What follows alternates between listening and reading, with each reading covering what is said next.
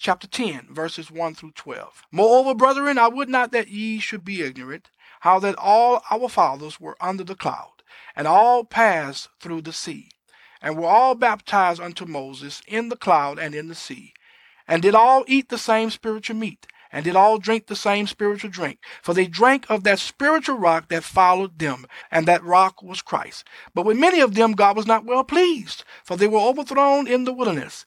Now these things were our examples, to the intent we should not lust after evil things, as they also lusted. Neither be ye idolaters, as were some of them. As it is written, the people sat down to eat and drink, and rose up to play. Neither let us commit fornication, as some of them committed, and fell in one day 23,000. Neither let us tempt Christ, as some of them also tempted, and were destroyed of serpents. Neither murmur ye, as some of them also murmured, and were destroyed of the destroyer. Now all these things happened unto them for examples, and they are written for our admonition, upon whom the ends of the world are come. Wherefore let him that thinketh he standeth take heed lest he fall. Paul used the example of the Israelites for the purpose of showing them not to desire ungodly things. Don't do the things they did. Don't make the same mistakes. He says there is a very valuable lesson to be learned here. We do have Christian liberty, but our desires ought to be according to the will of God. And we ought to be very careful in not thinking that we are greater than what we really are. Never think that you are unreachable, because we can fall at any given moment. All right, verse 13. There had no temptation taken you, but such as is common to man. But God is faithful, who will not suffer you to be tempted above that ye are able, but will with the temptation also make a way to escape, that ye may be able to bear it. Now, Paul says three things about temptation. Number one, it will surely come.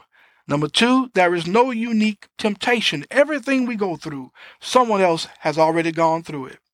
Number three, with the temptation, there is always a way of escape. Why? Because God is faithful. And because he is faithful, he makes a way for us to escape. Because God is faithful, we don't have to give in to temptation. We can rest in the power of God.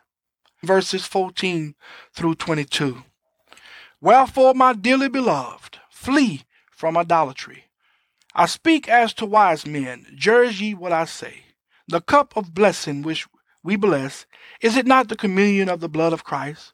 The bread which we break, is it not the communion of the body of Christ? For we being many are one bread and one body, for we are all partakers of that one bread. Behold Israel after the flesh, are not they which eat of the sacrifices partakers of the altar? What say I then, that the idol is anything, or that which is offered in sacrifice to idols is anything? But I say the things which the Gentiles sacrifice, they sacrifice to devils, and not to God. And I would not that ye should have fellowship with devils. Ye cannot drink the cup of the Lord and the cup of devils. Ye cannot be partakers of the Lord's table and of the table of devils. Do we provoke the Lord to jealousy?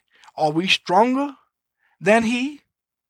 Now, Paul says here that an idol within itself is nothing, and the offering of meat to an idol does not affect the meat within itself, but it is the principle of the thing. For an example, when we take communion, we bless the drink which represents the blood of Christ, and we break the bread which represents the body of Christ.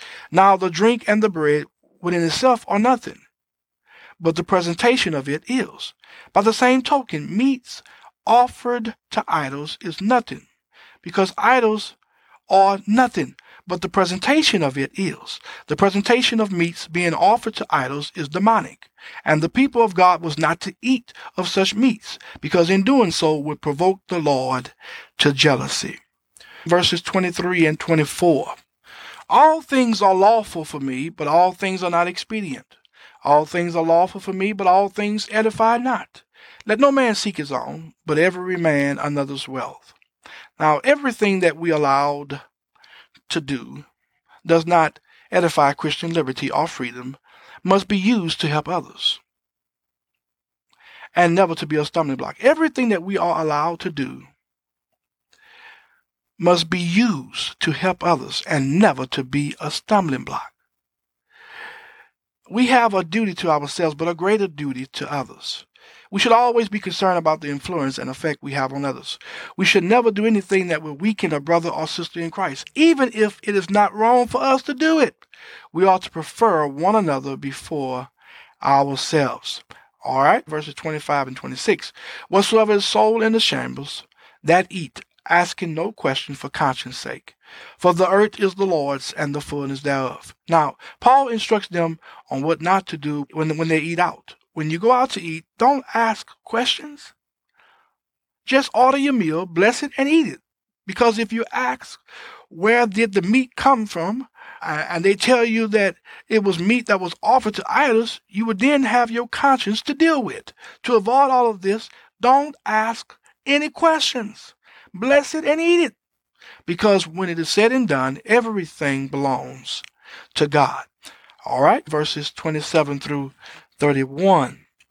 If any of them that believe not bid you to a feast, and ye be disposed to go, whatsoever is set before you, eat, asking no question for conscience sake. But if any man say unto you, this is offered in sacrifice unto idols, eat not for his sake that showed it, and for conscience sake. For the earth is the Lord's, and the fullness thereof. Conscience, I say, not thine own, but of the other. For why is my liberty judged of another man's conscience? For if I by grace be a partaker, why am I evil spoken of for that which I give thanks? Whether therefore ye eat or drink, or whatsoever ye do, do all to the glory of God. Let's continue. Verse 32 and 33. Give none offense neither to the Jews, nor to the Gentiles, nor to the church of God. Even as I please all men in all things, not seeking mine own profit, but the profit of many, that they may be saved. Now, Paul gives another example. Suppose you are at a dinner table at a brother or sister in Christ's home and eating meat unknowingly that has been offered to idols. And a certain brother or sister in Christ notice it and bring it to your attention. What should you do? Paul's response is, don't eat it, not for conscience sake, but for theirs. Then Paul poses two questions. Number one, why should I be restricted by others in Christ who do not have the level of understanding that I have in God's word concerning this subject? And number two, isn't it unfair to judge me because of another person's conscience? Then he gives the answers by stating a great principle. Whatever a believer does should be done for the glory of God. That's all that matters. Whatever a believer does should be done for the glory of God.